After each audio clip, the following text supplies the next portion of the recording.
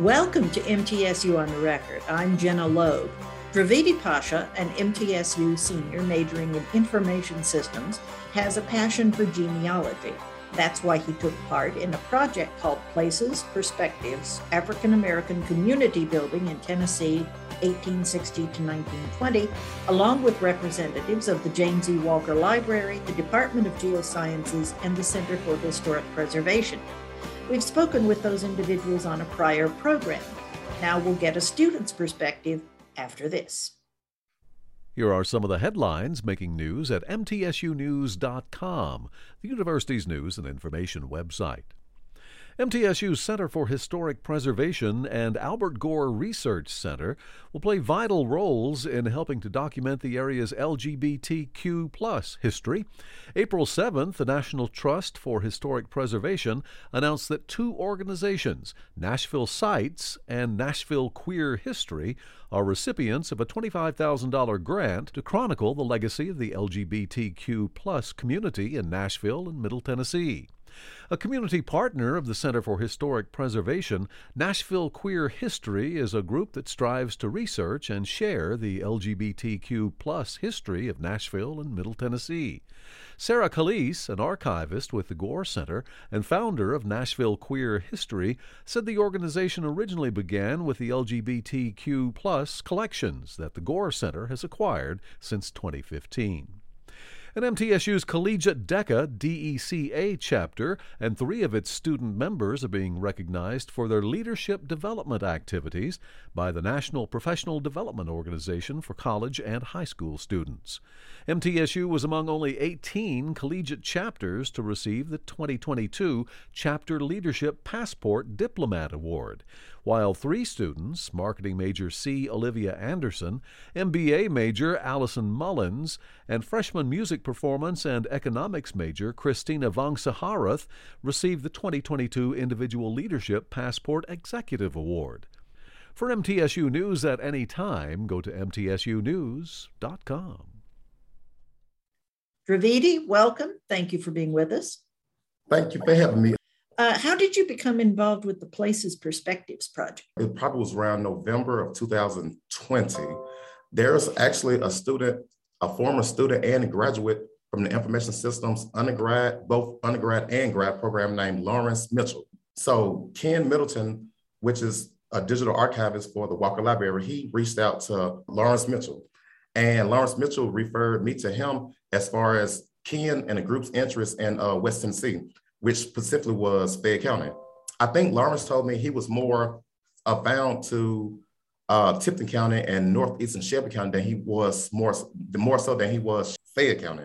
So he kind of referred me to them and they emailed me. And when they emailed me, it automatically sparked my interest and I responded back. Ken Middleton, Susan Knowles, and Zeta Law, they all kind of kept in the loop through emails. We started, and then I brought John Marshall in because Mr. John Marshall of Memphis, Tennessee, has actually been studying Fayette County history since I think as early as 1977. So he's very avid in it. So I had to bring him along because he's like a mentor of mine when it comes to genealogy studies. Now, he is a judicial magistrate in Shelby County.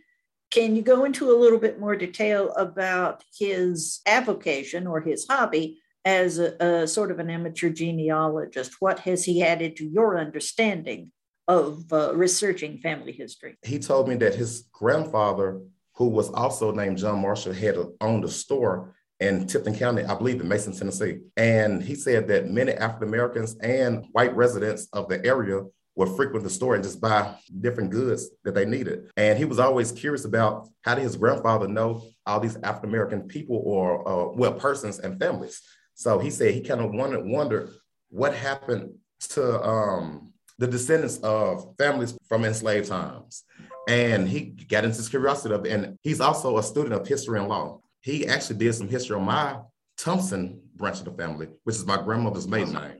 And the Thompsons have been in Fayette County ever since 1837. And he actually got in contact with my mother's first cousin. And this is as early as between the years of 2003 and 2007, which I was still in high school. So I didn't get into genealogy and studies until 2012. I saw an article that he produced about my fourth great grandparents, Daniel and Mariah de Graffenreid.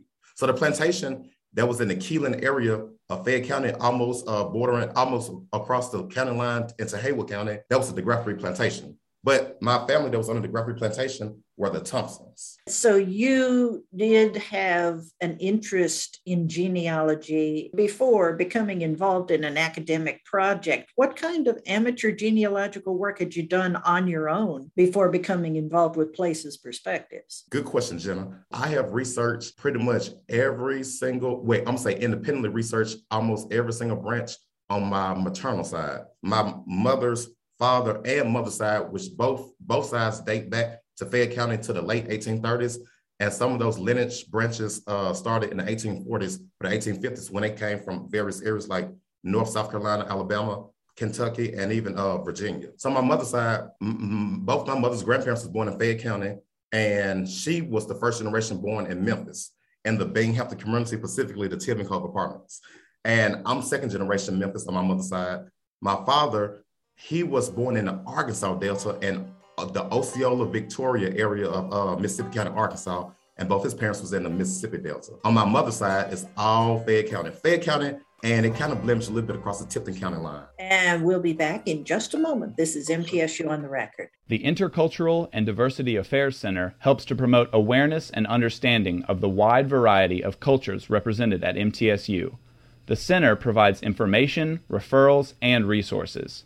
Additionally, IDAC tries to make students from different cultures feel welcome and comfortable on campus so they can have every opportunity to fulfill their academic, social, and personal potential. For all the latest MTSU news and information, go to mtsunews.com. MTSU's Jewish and Holocaust Studies minor offers undergraduate students a chance to study the culture and religion of the Jewish people and the Holocaust in an interdisciplinary program.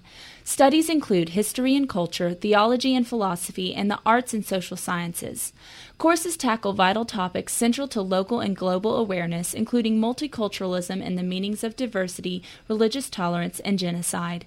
For the latest MTSU news and information, go to mtsunews.com. The MTSU Department of Art has the newest facility for visual arts in the state with approximately 50,000 square feet of space, including high-tech computers and computer-driven equipment for multimedia, graphic design, printmaking, sculpture, painting, and ceramics. We feature a visiting artist lecture program and an exhibition program that exposes students to work by national and international artists. To find out more, visit mtsunews.com. Our guest is Dravidi Pasha. He is an MTSU senior majoring in information systems, and as a student, he participated in the Places Perspectives African American Community Building in Tennessee, 1860 to 1920 project. When you did your amateur genealogical work before you got involved with this academic project, what kind of sources did you use, and what kind of techniques and procedures did you use? How did you go about it? The sources that I utilized before entering the project was Ancestry.com is primary. Well, actually, primary was oral history, family oral history from any elder that is 50 and above, I would say 50 and above. I have an elder now that's 98. My grandmother is 92. The elders were my primary sources. I have one grandparent that's living. My other grandparents are deceased. But your grandparents have first cousins, and they have second cousins, and they have siblings. All of those different elders, they count. And you have to further your research, you have to branch out into your grandparents' cousins if your grandparents are not necessarily living.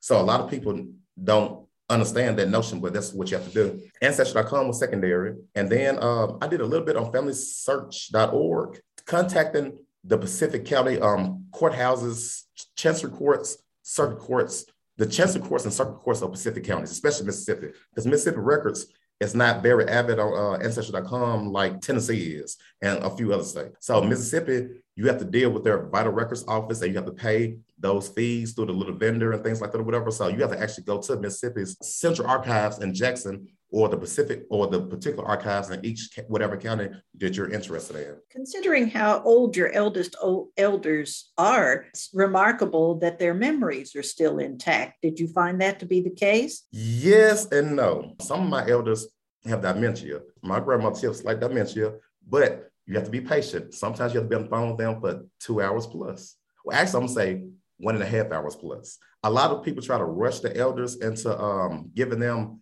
answers whatever they're trying to get from whatever they're trying to extract from them. You have to be patient. I have done repeated calls to my elders over a span of years, because sometimes we ask them a question, they might say, "Oh, baby, I don't know about all this water under the bridge. Well, that's old days. You should ask my sister before she passed away." And you get those type of responses or whatever. But sometimes when you call again on their birthday, or if you call on certain days or whatever like that, or at certain hours of the day, you get a different mood from them. You capture a different mood, and they actually were able to fortify you better answers. They tell you, "Baby, call me back this weekend, whatever. I got a lot going on," or whatever like that. And when you call them back that weekend, like they asked you to, they actually had time enough to go through some inner self-discovery and regurgitate and bring back up rehash that information that they actually kept back with a lock and key in their brains. It's a very slow process, but it's a very rewarding process. A lot of families keep Bibles from way back when, where they have written the names of all the relatives and their relationships to each other in the Bible. Are those any value to you when you're looking for family answers? They definitely are value, but they didn't serve a purpose in my particular journey, because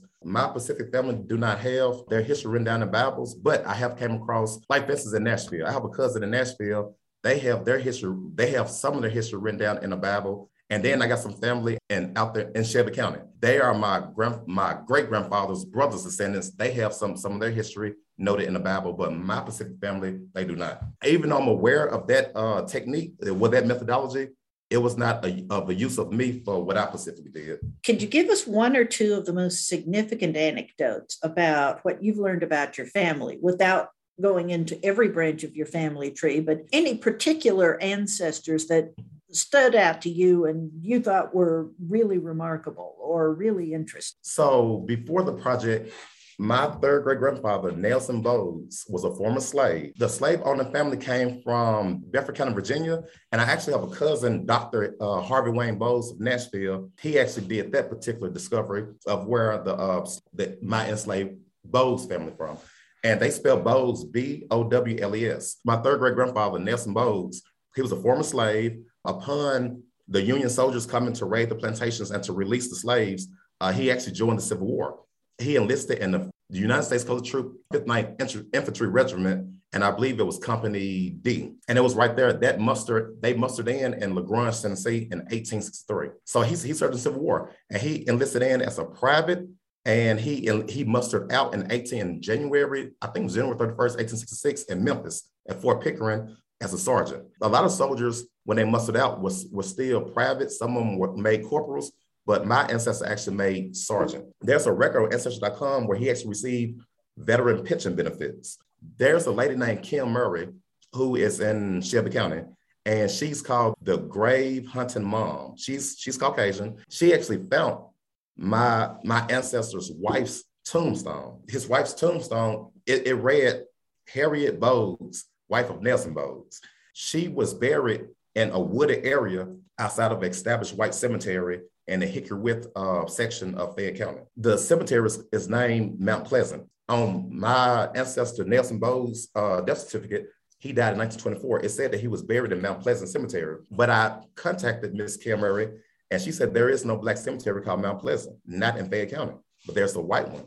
And she said, I think when I walked through the cemetery, she said, I believe over the gate, I saw some tombstones standing upright, erected in the woods. She said, let me get back with you. I'm gonna go back out there again. She went back out there again. She hopped the gate and she found, I think, about 13 tombstones in the woods. And one of those tombstones was Harriet Bowes. She said she rubbed the moss off of it, was Harriet Bowes. But she could not find Nelson Bowes, who we know was buried there because of his 1924 death certificate. His wife, who died in 1913, there's no death certificate on her. When I ordered his application for veteran pension benefits, the National Archives in Washington, on there, he gave the information that she died in 1913. That was a primary resource right there. So when she found the tombstone, the date plus the year 1913 matches what I found out from his record that I ordered from the National Archives, his veteran pensions application record. And I told Ken and Zeta and Susan about Ms. Kim Murray. So I didn't get out there until September 29th of this past year, 2021. When I went out there, I followed the same instructions that she gave me about how to find that burial grounds. When I went out there, I saw a big tombstone across from my great-great-grandmother, Harriet. When I found that tombstone, it was moss all up on it. I rubbed it off, whatever. I read it backwards. It said SEDLOB. And as I cleared those letters from right to left, whatever, it said Nelson Bowles. So he was actually across from hers. Those other stones, I think they need to have representation. I mean, there are tombstones of African Americans. And why they're sitting outside the Mount Pleasant White Cemetery, I don't know. But that cemetery is a very old cemetery. Have you contacted the people who maintain the cemetery to see if anything can be done about it? Not yet. I do have their numbers, but I do have a number that was actually posted outside the cemetery or whatever, but I haven't called yet. But I will. That's something I will work on. We'll take another break right here. We'll be right back. This is MTSU on the Record. Tennessee's farm families contribute to our state's economy, nutrition, and culture. The Tennessee Century Farms program at MTSU's Center for Historic Preservation acknowledges farms that have been in the same family at least 100 years. To date, the program has certified more than 1,500 farms. There's no cost to nominate a farm or be part of the program. For all the latest MTSU news and information, go to mtsunews.com. The Middle Tennessee Writing Project is a program that fosters the effective teaching of writing to students in kindergarten through high school. The project hosts annual summer institutes where teacher participants teach and learn from each other effective techniques of teaching writing. In addition, the project sponsors summer writers' camps for youngsters. MTSU is one of 185 sites of the National Writing Project and one of only 2 in Tennessee. For all the latest MTSU news and information, go to mtsunews.com. Expanding Your Horizons is an annual hands-on science and math conference for middle and high school girls. EYH enables girls to investigate careers in science and math and to talk with female leaders in those fields that are so essential to our nation's future. EYH also provides the girls with fun, hands-on activities and allows them to meet girls with similar interests. I'm Dr. Judith Iriarte-Gross, EYH Director. For all the latest MTSU information, go to mtsunews.com. We're talking about researching African American family history with Dravidi Pasha, who is a senior majoring in information systems and was involved in the Places Perspectives project that was overseen by the James E. Walker Library with help from the Department of Geosciences and the Center for Historic Preservation. Have you talked, Dravidi, with your family members about all the work that you've done pre and post project and what has been their reaction to what you have uncovered? Absolutely. I have been in contact with in the loop with my family about all this historical discovery and admiration since the very beginning. And the reason why, because it's about family. You can't do this without going through your family. You cannot do this without your family's reflections involved in it. And they're very excited. Some was kind of nervous about what I would find or certain things that they know about their family is private. They was hoping that it wouldn't be discovered. And if it was discovered, what's going to be exposed and to what extent or degree would it be exposed? So those type of things you have to be very compassionate and considerate about. When you find things, you have to consort with those recipients or your family, if your family are the recipients, about, okay, this is what I found. I'm dealing with you about this, whatever, but how should I reveal this, or should I reveal this, or how much or in what context should it be revealed? As much as you care about the historical record, you're also concerned about how your relatives feel about the information. What have you learned about researching your family history from participating in the Places Perspectives project that you didn't know before you got involved? Mrs. Zeta Law, she has a skill set in the GIS and the ArcGIS utilization, geographical information systems. They found several maps in the 1930s, in 1920s and 1930s, of Fayette County. And these maps include the, the public school bus routes. It includes churches, schools, and cemeteries. I've never looked at an old map. They're showing what entities, what structures was erected and established at certain time points in history. So if the map is dated in 1935, whatever knowledge you know about your family, say if you point to a 1935 map, you can see what was there at that time. Because when you look at a 1940 or 1945, 1950 map, whatever, you'll see that some of those churches got closed, or you see some things was torn down, demolished, whatever. So to prove, to have a reference to prove the existence of a certain structure or an entity or whatever, those are concrete resources that you want to refer to. So they introduced that to me, which I'm not gonna say I didn't know how to access the map, but that's something that I did not do before joining this project. So that map that they brought in, I mean, that was terrific. It was terrific, and so they would point out certain roads that existed then that does not exist now. And they also, I'm trying to think if they had I think they had a property map as well that showed the owners of certain properties and how many acreage that they actually had in assets. So that was another important thing. Ken Middleton, he brought in, the name of that resource was called the Friendship District Associations of African American Baptist Churches Annual Reports. And the dates that he found on those was 1891 and 1903. And they listed many, many African American Baptist, not CME, well, not Methodist churches, but Baptist only. That they mentioned many Southern Baptist, American Baptist, missionary Baptist churches that African Americans had established in Fayette County, Tipton County, Shelby County, actually across the South. But specifically in Fayette County, every church that my family attended, which was several churches out there, they actually listed the name of the pastors and the membership and the amount of membership dues and tithes and offers that was collected. Those churches that are still existing now, a lot of those churches do not have their history. I contacted those churches and let them know that I got this this documentation from Ken Middleton and what the names of their reverends and pastors were, time stamped at 1891 and 1903 respectively. And those churches are Poplar Springs Missionary Baptist, Union Hill Missionary Baptist, Mount Sinai Missionary Baptist, Cedar Grove Missionary Baptist, and I think Union Grove Missionary Baptist. Do you have any advice for other college students who perhaps would like to get involved in researching their own family histories based on your experience? Yes, ma'am, I do. So I would suggest to other young people, other college students, and including all young people, to appreciate and enjoy your elders and to interview your elders about their past experiences, their knowledge of the past, and their wisdom that they was able to carry from the past to be able to live and sustain in present day, and what they are willing to pass to you for you to sustain in the future. During COVID, we have lost a lot of our elders. And I would say that time does not wait on nobody. That's something that we all know.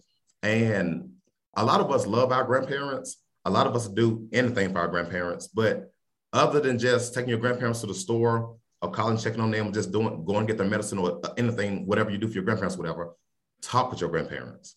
Talk with them about the past decades of the 50s, the 40s, the 30s, the 20s, whatever that they're familiar with. And go into details. When I say details, not details as far as like their private things, but details as far as like, what did they see? What was their perspective back then? Because your perspective changes as the world changes. So the perspective your grandparents have now in 2022, they wouldn't have had the same perspective in 1972. And they definitely had the same perspective in 1962. And it's not necessarily about race, or it's not about racial matters, whatever. It's just about times was different. Like the technology was not as modern then as it is now. So you actually had to create a lot more than you do now. Now we purchase a lot of things. Also, I learned that in the rural areas, when students went to school, a lot of students didn't go to school the entire year. A lot of students would go to school in different seasons of the year. And then the other seasons which when they was out of school, they was actually working in the fields. So I have found records actually recently through the Fayette County Board of Education, and they have records of where they had students, African-American students specifically, that was 14 years old in the 5th grade, who was 12 years old in the 2nd grade. And now it sounds so crazy and off-wall to us now, but the thing is, if your competency did not reach a certain level, you was not qualified to be passed to the next grade. So if you was going to school probably like 2 months out of a 12-month year or a 9-month school season, then you would be behind you would be behind and deficient in your education until you actually accumulated enough study hours and things like that, and coursework, levels of coursework. So that sounds so out of space now, out of the park now, about a student being that old or that big in those lower grades, but that's what the reality was. And some students, their education did not exceed beyond the 8th grade. Some of them did not go to the 9th to 12th grade high school. Some of them did not attend 9th to 12th grades at a high school. Education was kind of like unstandardized. It was kind of like substandardized for African Americans in rural areas before 1970. And different education laws came out where education became more standard and the No Child Left Behind became more of a thing. But before 1970, in the country and down in the South, whatever, your education was limited. And now some students actually was able to overcome those obstacles and were exceptions to the rules. Some students actually went all to the 12th grade before 1950 and actually went to HBCU school. I have some ancestors who went to Tuskegee Lane College. My mother is a graduate of Lemoyne College in Memphis. And I have some elders who actually went to Tennessee State. One was Tennessee A&I, Agriculture and Industrial College. The bottom line for young students wanting to get into genealogy is be patient. You can be in it for the long haul because you don't know what kind of obstacles you're going to find in the record keepings of the past. That's true. Assess your elders' details. Some students do not know that their grandparents or even great-grandparents who are deceased now actually graduated from college. And some students are in college and don't even know the history of their ancestors going to college and paving those roads when it was almost unheard of us going to school. So it's a lot to be researched and it's a lot to be assessed. Good note to end on. Dravidi Pasha, thank you for being our guest today on MTSU on the Record. Yes, Jenna, thank you for having me. It's been a pleasure and delight. We'll be right back. The American Democracy Project is a nonprofit initiative which strives for greater voter registration and civic participation among young people at MTSU and at campuses nationwide. Through encouragement from professors and peers, young adults are shown the value of being more active citizens in their community, their state, and their nation. ADP seeks to nurture programs that raise the campus community's level of engagement with society. For all the latest MTSU news and information, go to mtsunews.com. The Middle East Center at MTSU seeks to promote greater understanding of the politics, history, and culture of this vitally important region of the world. Its mission includes the promotion of outreach programs and faculty research. The center sponsors lectures by Middle East experts and scholarly exchanges. We're especially pleased to offer a new interdisciplinary minor in Middle East Studies with courses in Arabic and Hebrew. This is Dr. Alan Hibbard, Center Director. For all the latest MTSU information, go to mtsunews.com. The Army ROTC College program at MTSU prepares students mentally, physically, and emotionally to become leaders and promotes virtues of duty, honor, country. ROTC cadets are involved in all academic disciplines, athletics, and student organizations at MTSU. Full scholarships and tuition assistance are awarded based on merit. All cadets upon graduation will serve their country as second lieutenants either in the Army, Army Reserve, or Army National Guard. For all the latest MTSU news and information, go to mtsunews.com. Randy Weiler has the middle moment. A recent surge in student research is circulating through the MTSU Physics and Astronomy Department, leading to graduate school opportunities and outstanding jobs. Award-winning assistant professor Hannah Terlecka shares more about a first-time physics poster session. Research has proven to play a very significant role in student preparation and student success. All students who have done research, they perform better in classes, and many of them go to graduate schools and top national graduate school programs. So doing research plays an important role in also faculty mentoring and student success overall. Physics department is very serious about research, and we are a very active research department. We have a very diverse field of research, from quantum materials to nanomaterials to semiconductor physics, biophysics, optics, high-energy physics, and even astrophysics. That's MTSU on the Record. I'm Jenna Logue. Thanks for listening. MTSU on the Record, a news and information program about Middle Tennessee State University, is produced by the university's Marketing and Communications Office, which is solely responsible for its content. Read more about MTSU at our website, mtsunews.com. Podcasts of this program are available at mtsunews.com and on iTunes.